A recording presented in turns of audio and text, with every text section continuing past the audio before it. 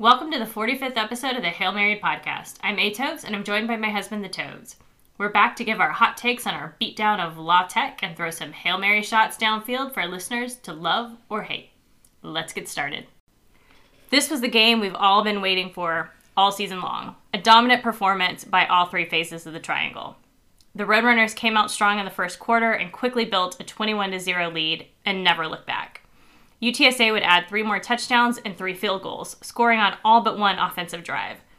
The defense created 5 turnovers, 3 interceptions, and 2 fumbles. They held Louisiana Tech to just 259 yards of offense and 1 touchdown. The Roadrunners improved to 8-2 overall and 6-0 in conference. What were your thoughts on the game? You know, when we went through this pod last week, in terms of our preview, I just didn't believe that this La Tech team would present much of a challenge. They really didn't. I mean, you know, unfortunately, the talent and depth is just lacking.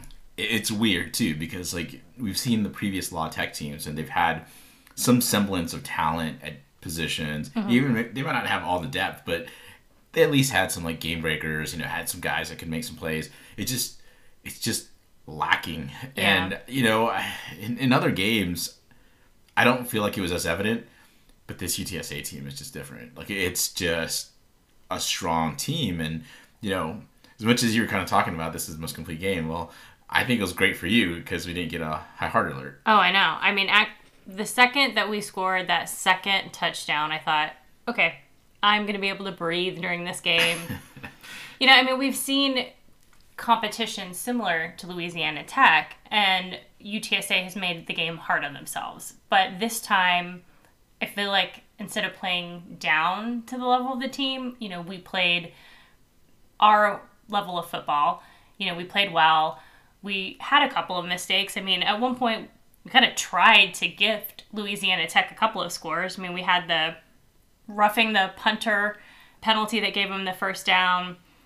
We had the interception where we fumbled and gave them the ball back, but they really couldn't capitalize on that.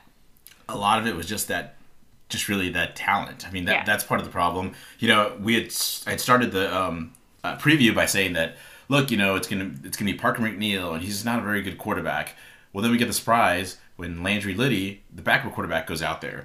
And the thing is, you know, I hadn't thought about, like, maybe doing a preview on Landry Liddy. Yeah, I mean, Parker had gotten hurt apparently at the game last week, but he came back in. So I think that's why it was kind of a surprise that he was out this game, because the injury didn't seem to be that serious. I mean, he was able to come back against Middle Tennessee and play. And he was suited up for this game. Yeah. So, I mean, even if you're going to hold him out, I mean, the only thing I can think of is that possibly they just suited him up just so to throw off UTSA and try to get as much of an advantage as possible. But, you know, even with Landry Liddy, I mean, here's the thing.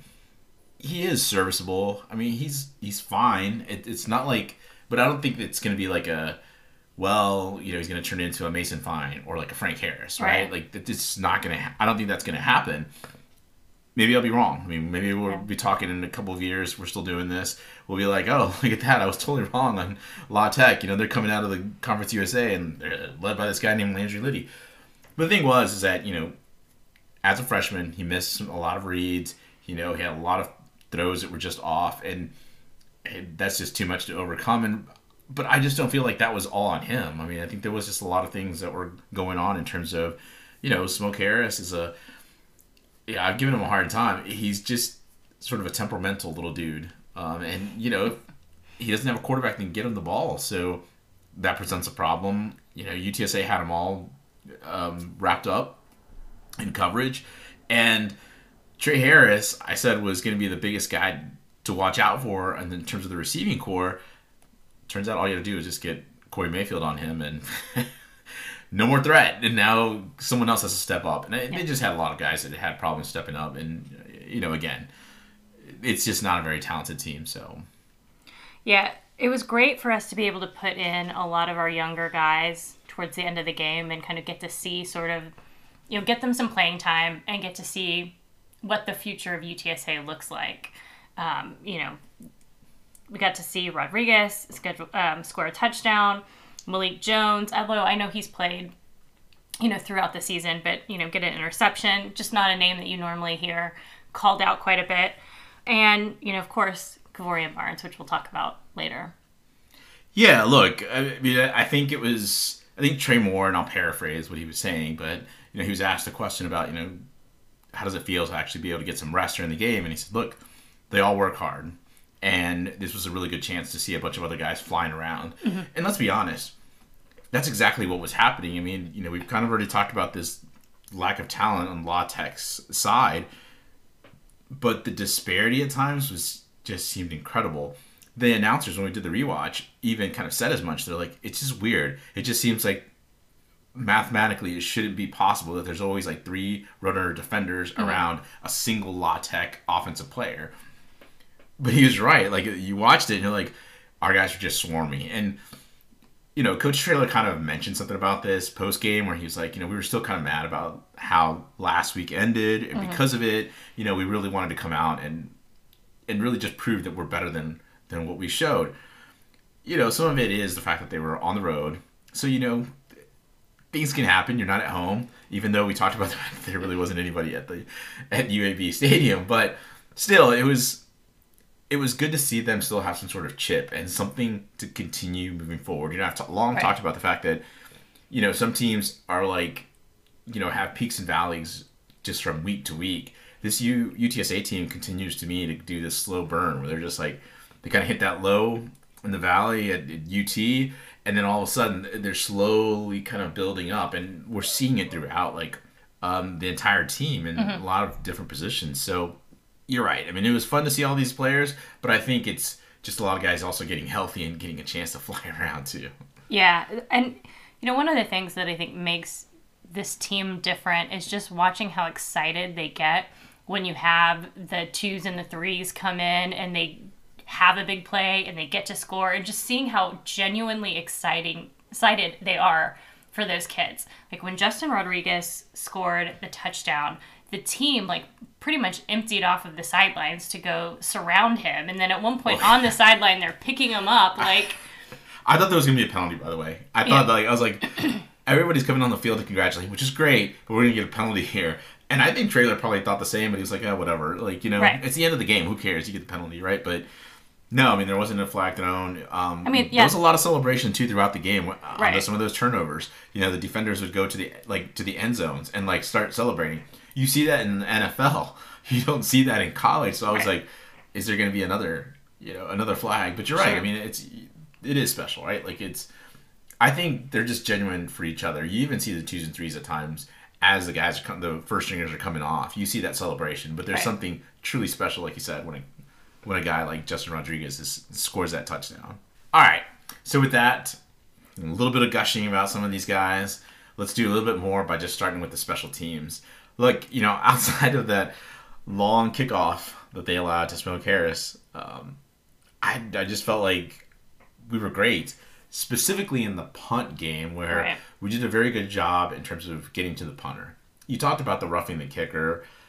I don't believe that Traylor was going to be too mad about it because, honestly, you've got to be aggressive. Here you are having a chance to, I forgot how they put it on the Texas football.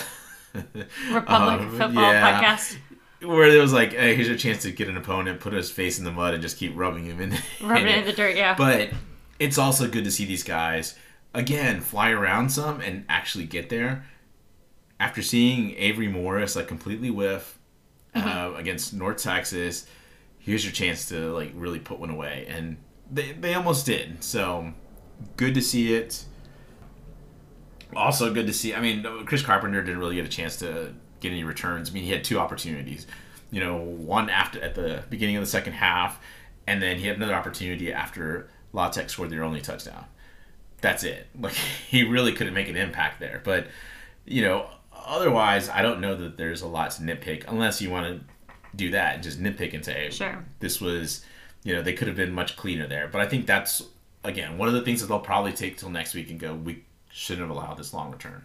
Yeah, I mean, I think it looks pretty good for Jared Sackett to potentially repeat as Conference USA Special Teams Player of the Week. I mean, I took a look at some of the other games, and unless they're going to give it to a punter, I mean, no one else had 3 field goals. So potential opportunity for him to look like a superstar in Conference USA again. Well, by the time anybody listens to this, they'll have already announced it, but Yeah. we can say on Sunday night, Atos said this I'm is going to happen. I'm gonna predict it. We'll see if it happens or not.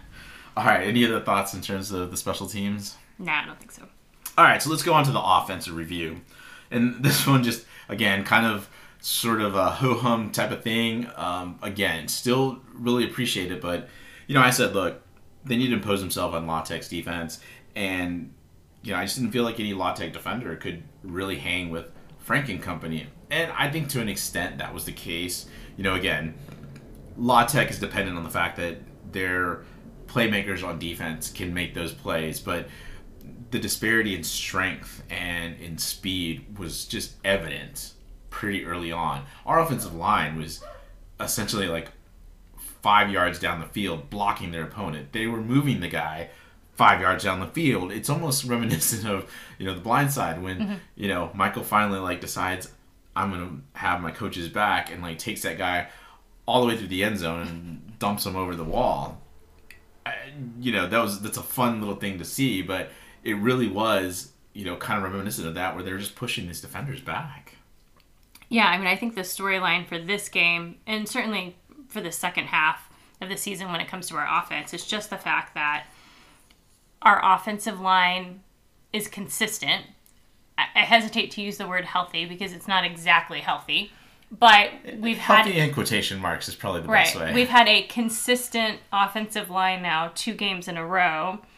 And you've seen Kevorian Barnes really blossom as a running back. And part of the reason that he's been able to blossom is because they've had a consistent offensive line. And part of it is just, the way that he runs, his speed. He's like... I think they described him as being like a Mack truck. The way he kind of lowers his shoulders and sort of... smacks through guys. Well, we always joke with our friend Big Brown that it's he just finds the opponent and he wants to go hit the opponent. Yeah. And we saw that consistently. And even on his long touchdown one, when he got his first touch of the game, I told you, oh, look, he's going to take this and he's going to go straight to the La Tech sideline. He's going to go hit a guy off, sitting on the sideline. And then he kind of started angling to the La Tech sideline. I know you probably were not thinking that he would, but still, I know you were probably thinking, maybe Toes is right. Maybe he is going to go hit somebody there. Right. But I had kind of said this, kind of in jest in terms of, going to hit an opponent. And actually someone we know, Don, pointed out that he actually runs behind his pads. And what that means, if you don't know, is that he actually runs low so he can get leverage. And then he falls forward because of it. And, you see it pretty clearly. That's why he's hitting guys, because he's got the leverage. Bounce off of them. Yeah, again, speed, power, I don't know, but he could be the most complete back we've seen at UTSA to this point in its history. And that's to include Sincere, and that's nothing against Sincere or any other previous running back, but it's impressive to see this guy really come on the field and make the most of his time. Yeah, and the other thing about him, if you're going back and watching some of the games, when Kevorian does not get the ball, he will have the most amazing blocks, and he'll just annihilate guys that he's trying to if he's blocking for, a wide receiver or something, you can just see kind of in the back, in the background, you'll see Kevorian just nail someone. So apparently he really does like to throw guys around. He's physical, and absolutely. I think Brandon Brady is getting a little too old to be going and hit someone. Not that he's probably had enough injuries that he's look, I'm right. I gotta save myself here a little bit. Well, that's where I was gonna go with it. I didn't really want to say that he's not physical at all, but yeah, Kevorian clearly is a heat-seeking missile. He's the heat is the opponent, and I'm gonna go hit it, and you're gonna suffer all the the pain from it. Going back to your offensive line comment, I obviously there's a lot of guys that are starting to get healthy, and we've seen so many guys throughout the year on the offensive line that I also think, as you said, kind of they're getting more time with each other.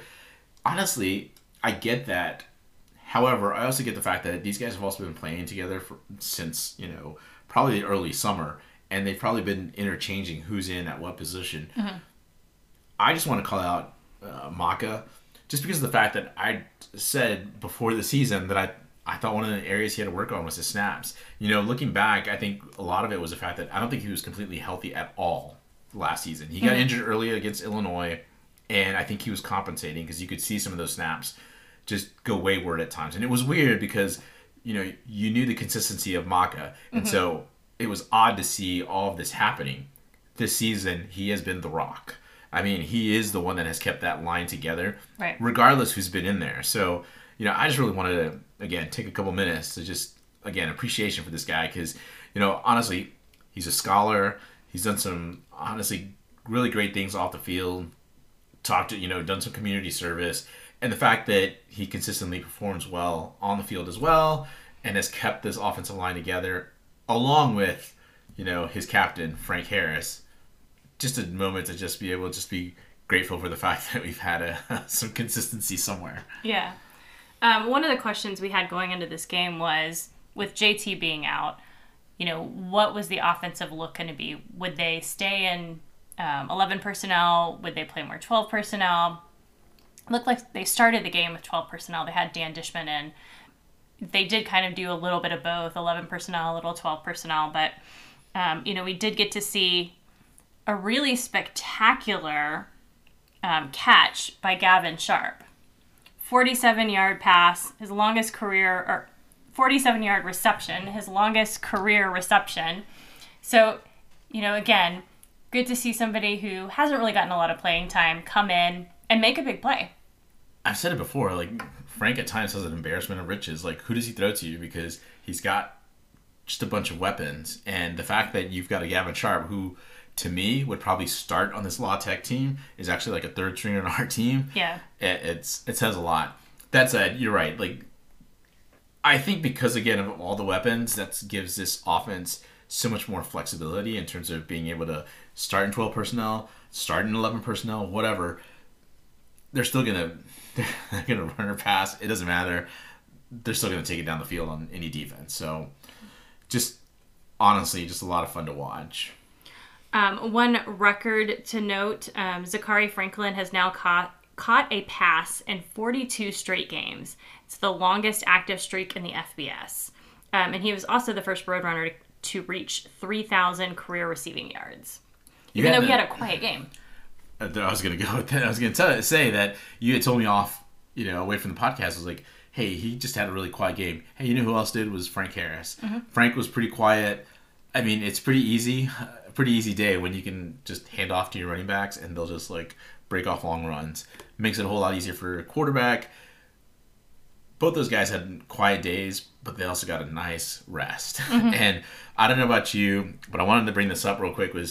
I almost felt like they had left Frank out there a little too long because he had that stretch there in the third quarter where he had that sort of long run where Kavorian knocked a lot. I think it was a defensive back. Yeah. Knocked him silly. The guy kind of took a little twirl after he got hit by Kavorian. And Frank busts off a long run, but he gets caught up from behind. And I was like, oh man, that's how you get a sprained ankle. And then he does another carry right after that. And then Traylor immediately pulls him. I get that Frank's a competitor, but at this point, there's probably nothing more devastating for the rest of our season unless Frank gets hurt. And sure. So, I think I was holding my breath there and thinking, well, we got to be seeing Eddie Lee, right? Or Cam, or, somebody. Anybody. Bring somebody in. I don't care if it's Brendan Brady. Bring him in quarterback, but let's get Frank off the field. And because it seemed like in the very first offensive play that they had, he did get smacked. Mm-hmm. I didn't get to see the replay, but it looked like, he took a hit because he was very slow getting up. And so I was concerned, here's a La Tech team that might just go and try to take a smack at our quarterback. Sure. Let's not leave it to chance. Let's just bring Eddie Lee and let's just close this game out. Yeah, and actually I thought Eddie Lee played, pretty well. I mean, he really didn't, there were a couple of passes that, again, I think if there were different receivers in there, maybe the results would have been different. But it was nice to see his little scramble there, because that's not something we've really seen from Eddie Lee. When we think of him, we think more of a pocket passer than a scrambler. So it was kind of interesting to see him, really kind of run around in a circle. At one point, it was almost like a little Dalton Sturmish as he was running around in a circle to get out of there. Well, I think it was, he did run around some in high school, but I think it was just his agility at mm-hmm. times and the way he was able to make some sharp cuts that really surprised me. But then again, like I said, just the strength and speed of UTSA just overall really popped when La Tech's defense was out there. So let's go on to the offensive player of the game. For me, it's pretty easy. He didn't have many carries, but obviously he was pretty spectacular. It's Kevorian Barnes.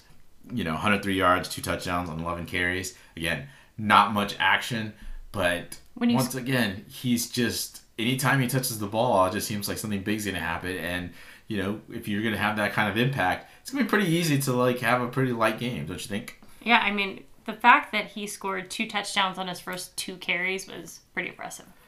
What's even worse is the fact that, as he kept carrying the ball, his, yards per gain were, going down. And I was like, well, I mean, obviously you can't just go 40 yards every single time. Right. But, I mean, the fact that every single time it's, going down, it's it's going to look worse than it is. But, yeah, he could have busted a whole lot more. Let's go to the defense. Honestly, very good defensive display. I had talked about in terms of the, some keys were to pressure Parker McNeil. Well, McNeil didn't play. They still were able to pressure Landry Liddy, though. Mm-hmm. And they forced some throws from him. Obviously, 3 interceptions. Not exactly something he was probably planning on. But, I thought that they not only covered these La Tech wide receivers, which, another key was limit the yak of wide receivers, specifically Trey Harris. They just were not able to get any breathing room from this UTSA defense. It really was swarming.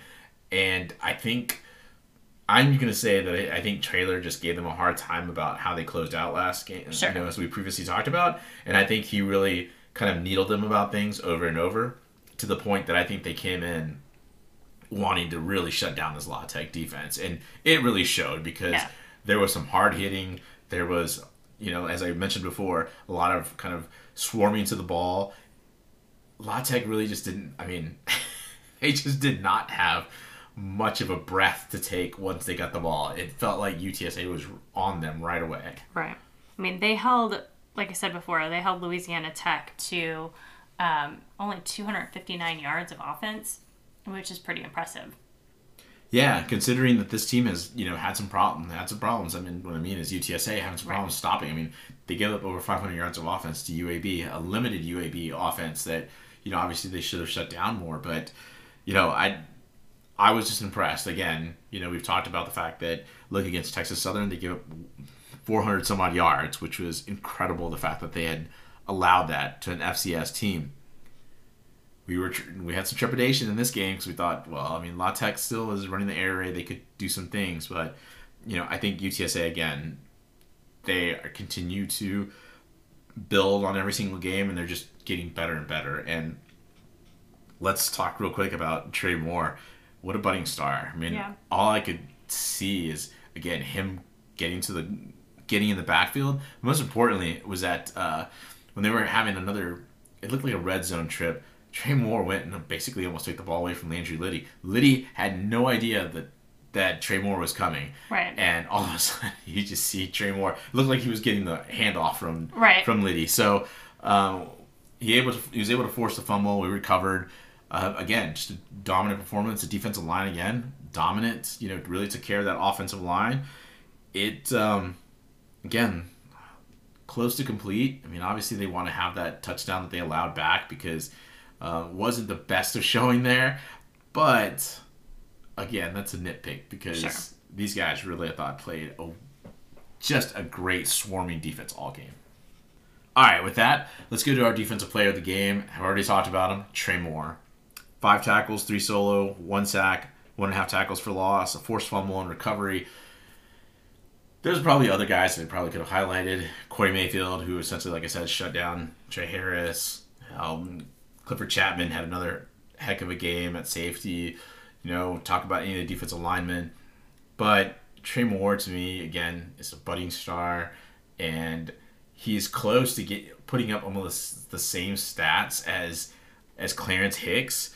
And it doesn't feel as dominant as Clarence Hicks did last season. But I think maybe it's because we've romanticized what Clarence Hicks did last season. Mm-hmm. And now we're seeing it from a younger, even better player that I think, it's just cool to see how he's going to develop in the next few years. So before we talk about what we learned from the game, let's talk about what we learned before the game. we learned that Trayvon Bradley is no longer with the team. It's, on one hand, interesting. On the other hand, it's like, I mean, I don't think that he'd necessarily fit with UTSA. I think there was some problems at times, when he was on the field. Like, you've got to be pretty good to get on the field here at UTSA. And that's something that we probably wouldn't have thought to say 10 years ago. Right. Or at least hope that we would be saying 10 years ago. But, I don't know. I mean, I think he had opportunities. He just never differentiated himself from anything. Yeah, I was going to say, he had more snaps over the last 2 years, in my estimation, than Tyke did. But it feels like Tyke has done a better job of taking advantage of those opportunities when given on the field, where Trayvon, I mean, I know there are a couple of times where I was like, every time we throw to him, I feel like he drops it. And that's not necessarily the truth, but it just didn't feel like he was consistent. That's fair. I mean, I think that kind of led to it is whether, he's concentrating during the entire game. I mean, that's one thing that Traylor has talked about Tyke is, is he actually, can he put together 4 quarters of actually paying attention? And, you see that kind of yo-yo at times with Tyke where he's not in. And, again, when you've got 3 stud receivers, it's hard to, kind of talked about it last week where it's like, well, duh, you have to play him. But on the other hand, you're like, is it impeding any of these other players? Right. Real quick, we did have a Ty Edwards sighting, which was weird because, we thought that he wasn't going to be with the team any longer because he kept saying free me. And then you had noticed that he was on the scout team for before one of the, after one of the games. And so the 2 of us away from the microphone are like scratching our heads going, what's going on with Ty Edwards? And then we see him play. I know. So, apparently he's still there. Hopefully, he takes advantage of his opportunities, although it wouldn't be surprising, I think, to anybody if we found out at the end of the season that he transfers. That's a good point. Though I think he might be a nice sort of Billy addition if he wants to be. Yeah. He wants to take that role of, what I mean is, if nobody remembers, it's BJ Daniels. Mm-hmm. They're both similar. You said he's similar in the way he runs, but who knows if it's similar in the way he's selfless like BJ Daniels was. Right. So, to your point, if he transfers. Good luck to him. Otherwise, it wouldn't be necessarily bad to have him back there just as a veteran presence, and especially a big guy that could maybe get us a couple of those tough yards, short yards, if we ever need them. Yeah, and one of the things we learned after the game, I'll go back to during the game, but after the game, just to kind of piggyback on top of that is, Traylor and his nicknames. I mean, in his post-game, he's talking about V-Dog and how instead of calling the tight ends, he calls them the tight friends because they're helping out the O-line. And he goes on to this whole thing about when they ask him about Tyke's performance, about how he sweats so much, he's a sweater, and he needed an IV before the game because he sweats so much, and, maybe he dropped the ball because his hands were slippery because he sweat so much. It was just, Traylor's just a... He's goofy. He's a goofball. That's what he is. He's a big goofball. And, that might not work with some schools, but clearly the student athletes here have embraced Traylor. They enjoy it. And so, it's always fascinating to hear what's going to come out of his mouth at these post games sometimes. You're right. I mean, if this team isn't winning, this whole thing doesn't work. Right.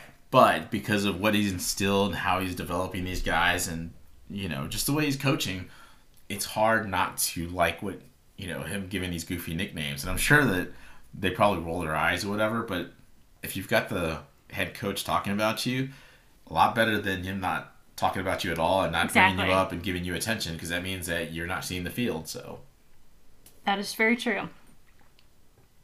So one of the things that we did see during the game and that we've been hoping to see all game, we've talked about it before, but that we are actually capable of imposing our will on a team. Like you mentioned earlier, just kind of, as they said in the Republican football podcast, like take your opponent's face and kind of rub it in the dirt a little bit and show him who's the tough guy. I mean, it was. It was good to see this team really put together a really good effort. Right. I think that there was a lot of excitement, especially, when there was a kickoff. But I think as the game went on, I think the only drawback to the fact that they dominated La Tech so much was they just got a little boring. Right. They were still making a lot of great plays, But Yeah, it's hard to stay engaged when you're up 44 and you're wondering if you're going to get to that 51 at the very end versus, those high heart alert games. But you know what?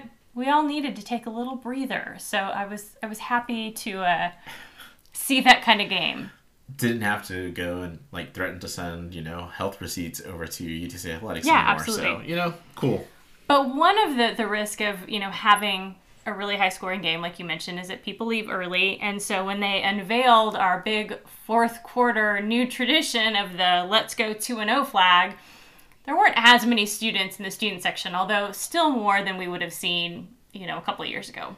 In the best of times, a couple of years ago. Yeah, exactly. They still didn't have to, bring people from other sections over to help us. Or the band, essentially. Yeah. The band was usually the one that was doing it. But no, I mean, I still, in my opinion, I don't know why we need the flag. We have this obsession with flags. I get it. There was 6 flags over Texas, and we feel like we need to add a 7th one for UTSA. Apparently. But for me, it's cool. I still think there should have been something around triangle of toughness. I know that that's more of a trailer thing, but I think that that's something that we've had different traditions that have come and gone. So the triangle of toughness sort of celebration, which was what the players do. I feel like there's an opportunity to use that for a few years and, get some use out of it before you try to do another fourth quarter tradition. But the most important thing that we learned from this game is that we continue to control our own destiny in Conference USA. While we haven't technically clinched a spot in the finals, we have clinched at least a spot in the finals with this win. And there would really have to be a series of unfortunate events for us to not host the conference championship game. It would be bizarre, yeah. I mean, but, the advantage of the way our schedule was set up was the fact that you could actually have an easier sort of finish to the season, so to speak. These next 2 opponents, Rice and UTEP, they finish your Texas triangle, which you wanted to have completed for the longest time. I know, we got to win both of these guys. Got to win them both. It's hard to see them losing those 2 games because, as opposed to last season where, they lost to North Texas, that North Texas team was at least much more talented than what these next 2 teams pose for UTSA. So, I think it's going to be a lot of just continuing to find the nitpicks and have them, kind of play with the chip on their shoulder, kind of like they did against La Tech.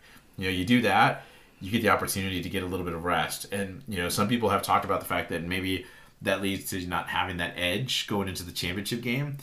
I think you already had plenty of games where you had that edge. Right. And, you had to play all these one-possession games. I don't think if they go into the championship game and it's a one-possession game that they're going to, think, oh, no, I wish against Rice or against UTEP or against La Tech, we would have been in this really tight game. Otherwise, we have no idea what to do. They know what to do. Yeah, and I think given the fact that we've had so many health struggles at the beginning of the season and so much adversity in these wins at the beginning of the season that unlike last year, not that we didn't have adversity last year, but I feel like the momentum is building with this team. Rather than last year, we were trying to hold on to the momentum. And this year, I feel like it's kind of like a build to the end. Right. I mean, I talked about the whole peak and valley. It feels like we're going towards the peak as opposed to, like you said, last year, I think we hit a peak and then we just started kind of falling off. I think we hit the peak against UAB, and it's just after that, it was just, we tried to stay up top, but, we really lost focus near the end of that season, of last season. Yep, and it looks like North Texas, even though they lost, and we'll talk about that in the Before We Go section, they're still in second place with 2 losses. They're tied with Western Kentucky and FAU, and they hold tiebreakers over both.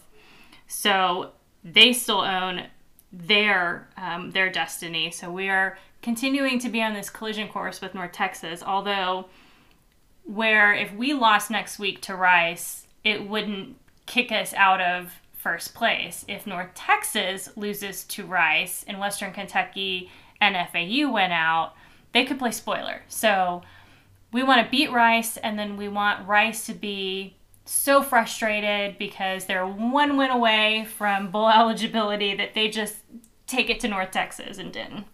All right, let's get to our Rice preview. Do you want to actually preview the weather first? Yeah, unfortunately, the weather right now is going to be cold, should be in the upper 40s, and rain is expected all throughout the game. If you're traveling there to watch the game, bring a coat, bring a poncho. That's what we will be doing since we are hoping to go to the game and hoping that the rain perhaps will hold off until at the end. Yeah, I mean, look, I'm sure you can think it's shades of North Texas next year, or last season. Yep. I think it's probably going to be a little bit, weather's going to be better than it was against North Texas.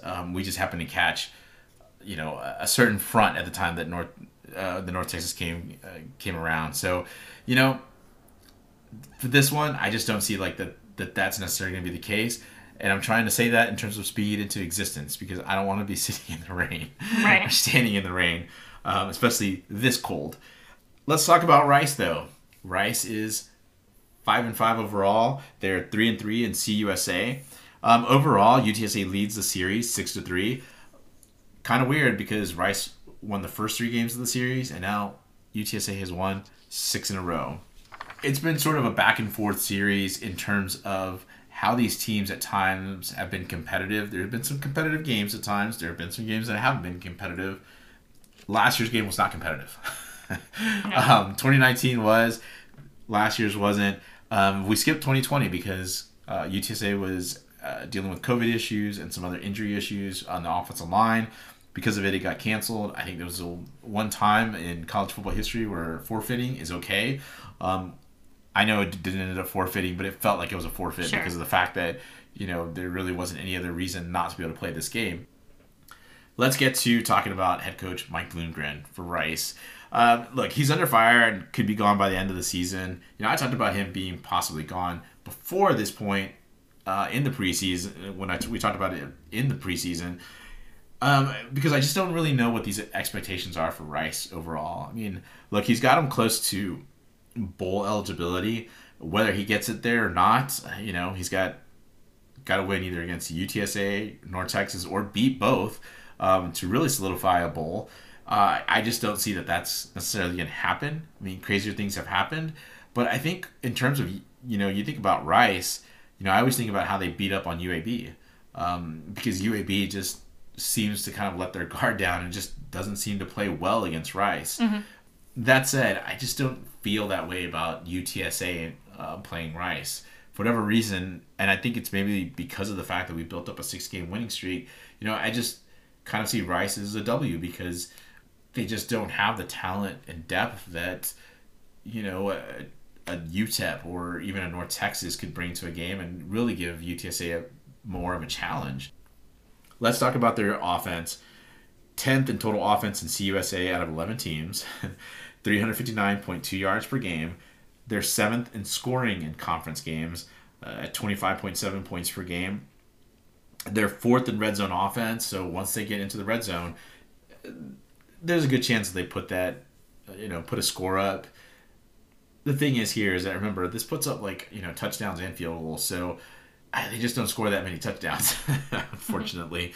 UTSA, in comparison, is number 2 offensively, and UTSA in the red zone. So, you kind of get to see, the disparities between the two. Now, let's just remember that with UTSA, though, they don't always get in the red zone. There's they have been ripping off a few long runs, a few long passes.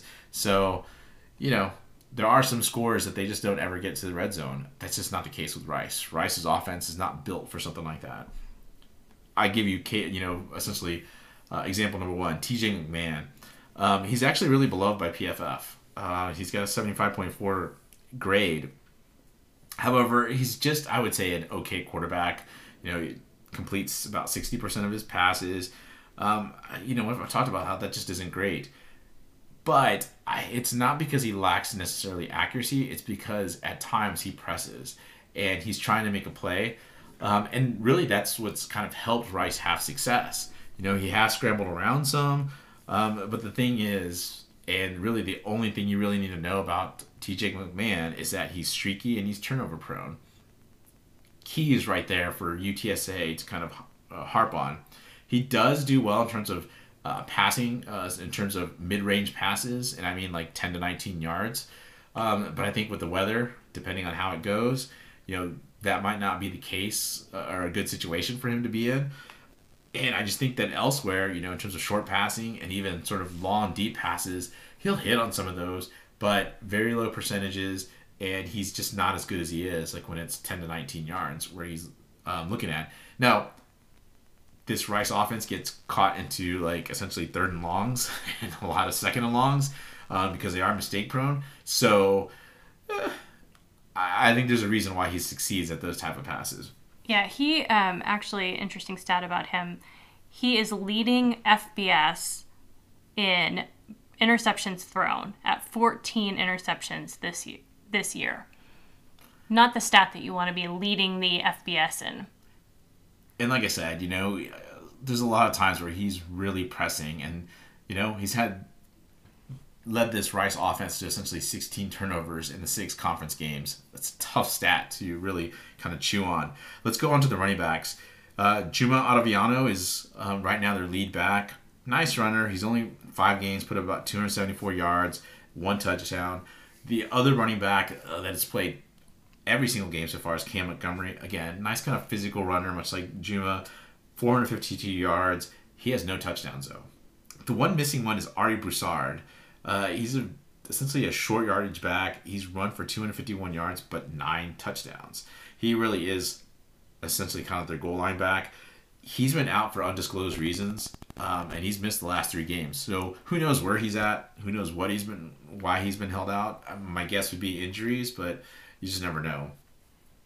Their offensive line is pretty average to below average.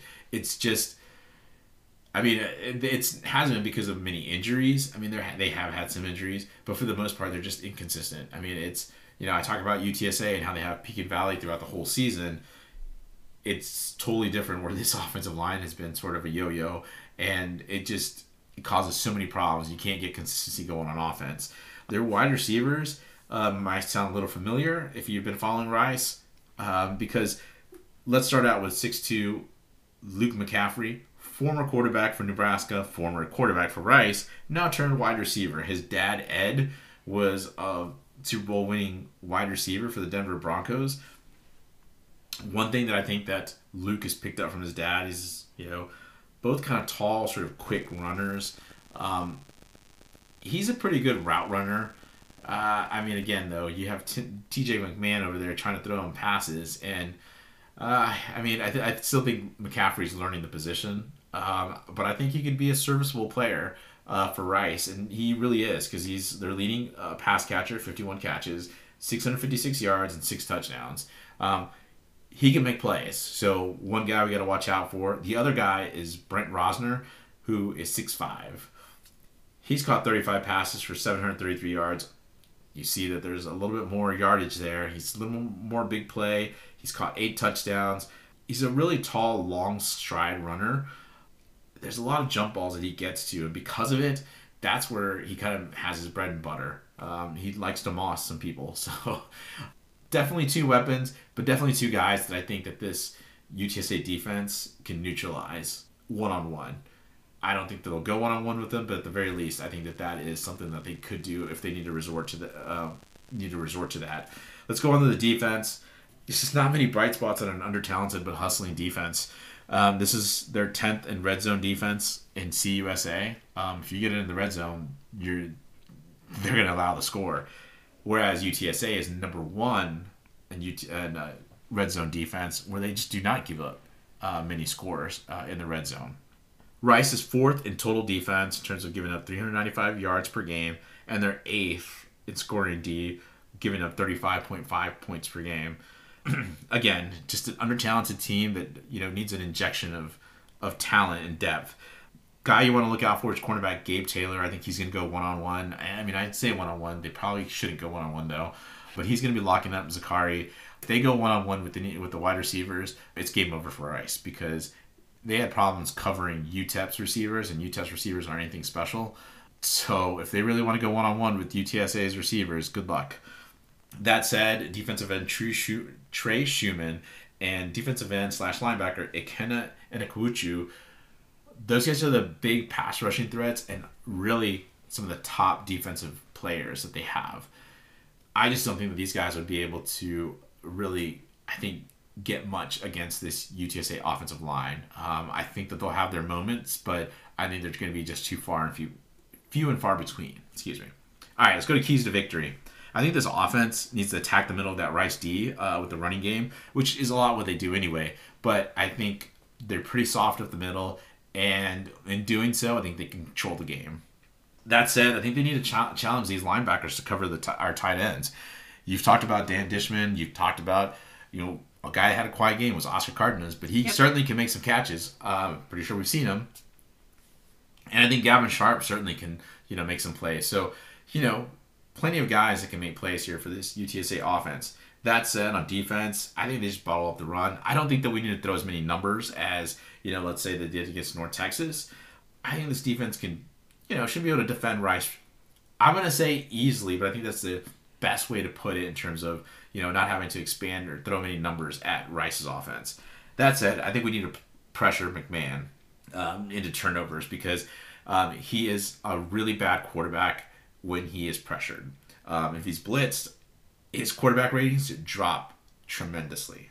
All right, so let's get to my way too early prediction. The weather obviously is going to factor into this. Whether it's clear, whether it's not. Obviously they're prepared probably for the wet ball drills. But I just think that the triangle travels. I think, UTSA still has a chip on their shoulder. I still think that they want to make sure to, prove something to CUSA. And again, it's another opportunity to put away a less talented team. I mean, you got to keep pressuring these guys to, put some of these teams away early and not to really get rest, but really to not allow the teams to have much hope to get back into the games. You don't want to be in a bunch of one-possession games. Right. And UTSA, to me, is too talented to be in these one-possession games. So I see that this might be a close game early, but I think UTSA just runs away with it. So give me UTSA 44-13 over Rice. All right, before we go, let's talk about what happened in Conference USA with the rest of the teams this week. Alluded to it already, but North Texas lost to UAB. Sort of an interesting game. North Texas was down, I think they were down 14 points. They came back. 14-0, yeah, they were down. So I leaned over to you and told you, oh, they're down. Yeah, they came back, scored 21 points, so then it was 21-14. The next thing you know, they can't score again, and UAB's like, all right, we got this. And they end up winning 41-21. Look, UAB is hard to beat at their own home. We talked about it, and I said, look, there's some weaker competition that they played, but you know what? They're still tough to play at home. We saw it last week when, essentially we went double overtime to beat them. Mm-hmm. So it wasn't going to be an easy game, but I think that there's a lot of people that thought that, UAB was just going to fold, and that team is too talented, and I feel like Clearly North Texas thought they were going to fold. I don't know. Yeah, Brian Vincent, even though he's most likely not going to be their head coach, those guys are still fighting for a chance to play a bowl game. And this is a team that, again, pretty talented. I just didn't see them just kind of going away easily. Right. North Texas, though, I think has been known to fold. I think that's exactly what they did. Yeah, absolutely. I mean, with this win, UAB keeps their bowl hopes alive, and North Texas is now in a three-way tie with Western Kentucky and FAU. So it's all going to come down to that game with Rice. North Texas has a bye week next week, which is a little bit odd, but it's because they played a week 0 game against UTEP. We talked a little bit about Rice earlier, but they also fell to Western Kentucky 45-10. Western Kentucky had their weird little mascot on their helmet, so I don't know if that just got into Rice's head and threw him off a little bit or what the deal was. But Rice played very poorly. As the Roost, which is the paper that covers Rice, said, Houston, we have a turnover problem. They had a total of 6 turnovers, 4 interceptions, 2 each by each of the quarterbacks that played, and 2 fumbles. And, Rice is just not a talented enough team to overcome 6 turnovers. I mean, frankly, there's not a lot of teams that are talented enough to overcome 6 turnovers. FAU versus FIU. FAU beat up on FAU, winning 52-7, almost the exact same score as UTSA and La Tech. And then again, FAU is now moved into a third-way tie for second place. It would be interesting if things fell a certain way and we ended up playing FAU, because they're really the only one that is in that second place contention that we haven't played this season.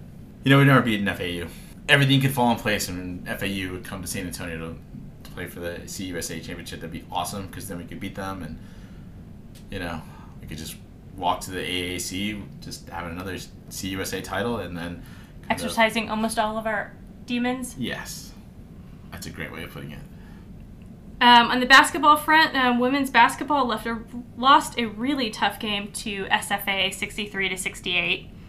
They were winning for, I think, 3 of the 4 quarters, and just, you know, kind of fell apart a little bit in the fourth quarter.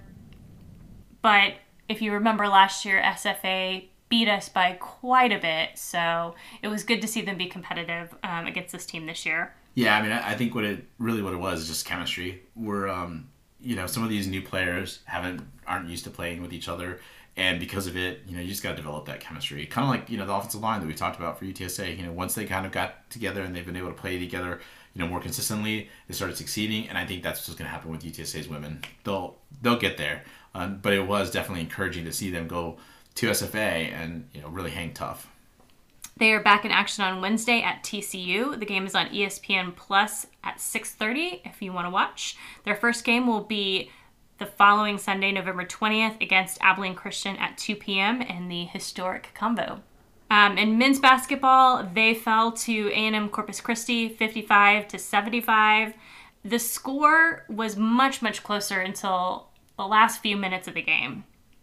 We really played well in the first half. It just that the second half, or the second part of the second half, we just really started to struggle, and A&M Corpus Christi was scoring over 50% at one point, or shooting over 50% at one point, where UTSA was kind of hovering in the 30s pretty much all game, and it just kind of caught up to us. Yeah, you know, I had seen this motion offense that we thought was going to be, you know, kind of moving the ball around quickly, and, you know, it was going to kind of offer more opportunities for players.